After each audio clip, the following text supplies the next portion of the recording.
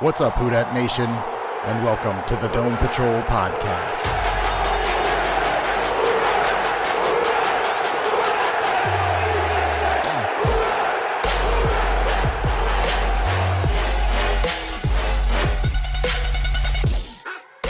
What's up, Who Dat Nation? Thanks for joining us on the Dome Patrol Podcast, the official Saints podcast of the Fans First Sports Network. I'm your host, Jeff, and we are here ready for round 4 of the NFL draft. We woke up this morning to the great and wonderful news, I guess. Is it great and wonderful? For us, that we get to celebrate another pick as early as possible, I guess. The Saints have traded with Chicago for the first pick in the 4th round.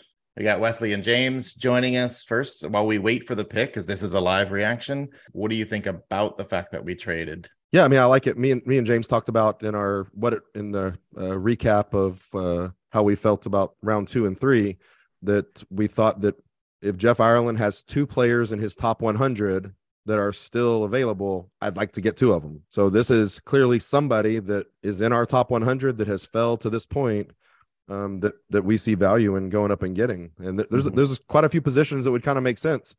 Let's be real. 4th and 5th and 6th round picks don't usually end up being starters in the NFL. So if there's somebody we've identified that's special here that we see something in, let's go get them. Okay. James, agree? Yeah, no, absolutely. I think I read a stat that it's the 10th consecutive draft where the Saints have traded up. As is, of course, the tradition. 2012 was the last draft where we didn't move up, apparently. So that was 2015. Did I remember that wrong? It was 2015, but either way. Yeah, I mean, we clearly got their eye on somebody. It's the 103rd pick. We traded 115 and 165. 165 was the throw-in pick because we were going to cut CJGJ, that we traded him to the Eagles for 165. So a pick that we didn't actually have. So perfectly good with using those 2 picks to go up and identify somebody. A lot of things could make sense. We still need a pass catcher. I think that we need a backup linebacker for the next couple of years, somebody that can develop for DeMario, and if Werner gets hurt again. And then we need it. Listen, we have no offensive guards under contract for 2024. Oh, yeah. Ruiz, I mean, we're not going to pick up his 5th-year option. We can't pay him $14 million a year. We assume he's going to get an extension, but we also assume that this is Pete's last year. We renegotiated a contract with him that lets him to be gone without any hurt to the cap. So, and I don't see somebody on our roster right now that we say we're developing to be an offensive guard or tackle behind. James Hurst is a great 6th man, but there's a lot of injuries. You're okay with those 3 positions then? Wide receiver, offensive at this point, 4th round, I'm okay with anything. If we're talking about a safety or cornerback, let's get them to come in and learn to be a nickel, come and play when Marcus May is hurt or suspended. I mean, play special teams.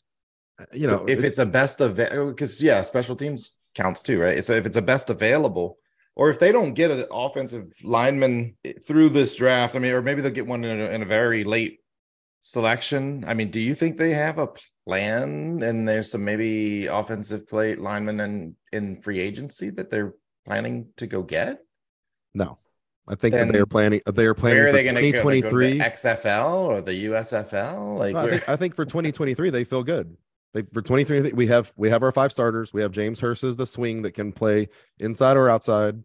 And what happens for the inevitability that 2 or 3 of them are hurt at the same time? Well, that's never really been something we game plan for. Hurst, right? That's what I said, Hurst. The universality of him. All right, so that's why I think, to me, you almost have to go for an offensive lineman just for the depth.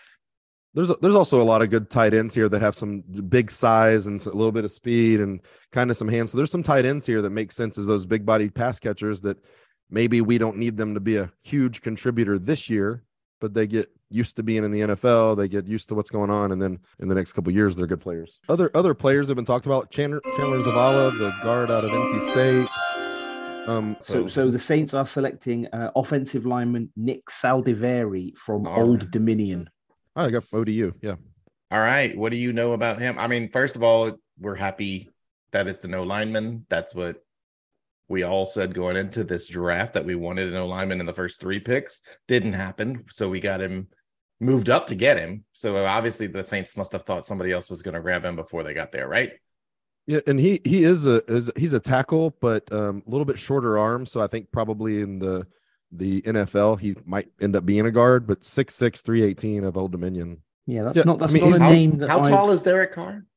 he's known for having really good foot speed and being able to mirror real smooth. Got a good powerful punch, but again, a little bit shorter arm, so probably projects to be a guard in the NFL. And it looks Again, like he's more of a pass protector, or at least better at that than run blocking. Yeah, I It's mean interesting. the way his foot movement's gonna definitely be that. Also, young guy, still 22, so not one of the older guys in the draft. give you three guesses what number his RAS was over. Over 9. It was 9.48. Ooh, Well, right. that's good. I haven't seen a single player with something under a 9. Maybe RAS starts at 9. Is that the lowest? I mean, if you're in the NFL, you better have a good RAS, I guess. But the what's great is, I mean, one of his weaknesses is that he kind of fails to play through the whistle. I think we have somebody that can help him with that. Yes. If we have the somebody greatest, who's likely to be on we his have the left-hand greatest side. example of playing until the whistle is done, echoing in your ears, in Trevor Penning, the final whistle of the game. Also, super athletic guy that can run. I mean, we like to have our guards pull and on in the screen game. When that's it. I mean, back when the Saints used to actually run the screen game, that was important to us. Well, now we have both Kamara and Jamal Williams that can run the screen game, and Kendre Miller. Miller, who said he has said that he wants to be a receiver. He wants to be known as a receiving back in the league. Ooh, all right. So the other thing is this Nick Saldiveri, right? He's not expected to come in here and start, which means he's going to have a good year to learn under Doug Marrone too. That's good coaching. So if he does have any, there's a reason he's being picked in the 4th round, not in the 1st round, right? So he needs some coaching, and I think we got one of the best coaches to help him. I'd see this as a 2024 season impact, right? Yeah, I mean he's going to be your backup to Hurst, isn't he? So Hurst is going to be your 6th, and then Nick Saldiveri is going to come in and be your backup behind James Hurst. Look, we have horrible injury luck across our offensive line. The kid's probably going to take snaps this year at some point. But you're right. I mean, Marrone is a good coach. I mean, look what he did to Cesar Ruiz last year. Right. Yeah. I mean, also Carl Nix was an offensive tackle that got moved to guard in the NFL. He did okay. All right. So then that's yeah. I was gonna say is I don't want to act like I know a whole lot about an Old Dominion offensive tackle, but I mean, just looking at it, it's what we need. It's the 4th round. Again, let's be realistic. Right. We don't need to be pounding the pavement going, where's this guy going to start? Mm-hmm. This is good. We need somebody that can develop for a year and figure out how to play this game. Right. So I mean, the thing is the Saints clearly pegged this guy as somebody they wanted and wanted to get it done. So, I think again, it's a very, very sensible. We have traded up to get him, but it was a needed position, and it's a sensible pick. This draft is turning out quite nicely. Well, and Duke Manyweather, who is an offensive line scouting and development, mastermind, just tweeted out that Saldiveri is going to play in the NFL for a long time. The Saints, y'all will love him. He's not just somebody that's just everybody he's worked with saying that he's going to be great. Can he be worse than Pete after a year of development? On this board that I'm looking at, and I just filtered by, ranked offensive guards specifically, he is the 3rd ranked offensive guard in the draft per this measurement that I'm looking at. Yeah. And the first 2 obviously were already taken. So best available guard. Is the measurement height? Well, I can look at the height of the other 2 guys, but he might actually be, let me sort by. But I mean, and then also this one is suggesting that he would be the 83rd overall best player. So if we got him at 104, that's kind of a good value. I think we can all admit that offensive line and defensive line, the Saints kind of gotten away a little bit necessarily of that focus in the trenches of big athletic guys that can play. We've certainly gone back to that so far in this draft, because 3 out of 4 guys are going to be affecting people at the line, offensive and defensive line. So I like it. That is where games are won and lost. I'm glad that they're investing in it. I know sometimes fans get a little antsy whenever you get a bunch of linemen because they're not as sexy as your featured star premium type players like running backs and quarterbacks and receivers. So, but those running backs, quarterbacks, and receivers can't do shit without a good line. And this is a good investment. I like it. I love it. I love it. And like you said, James, I like the sensibility that's going into this year's draft so far. And I really do believe this is more evidence of something we said on the draft night, that without Sean Payton in the room, this is now both years that we are post Sean Payton, that the draft seems like cooler heads, level-headed, logical, rational, smart selections are being made. Here's kind of a cool tweet from Jim Nagy that he made on April 2nd. And he said, Nick Saldiveri isn't a true sleeper because he did get both Senior Bowl and Combine invites. Most teams had a 4th or a 5th round grade on him back in November, and now it looks like he will go in the 3rd round. So here we are. And they said if he lasts until day 3, that is stealing a 4-position player and a starter.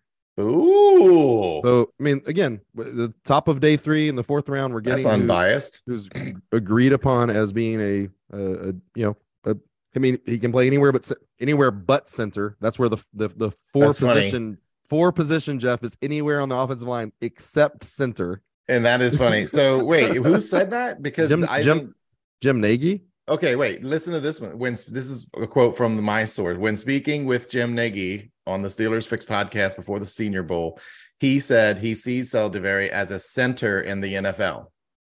That's so funny. So so we got our source off here. We got wait. Are you sure yours wasn't Jim Nagy Jr.?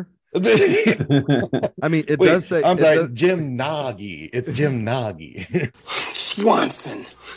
Wool.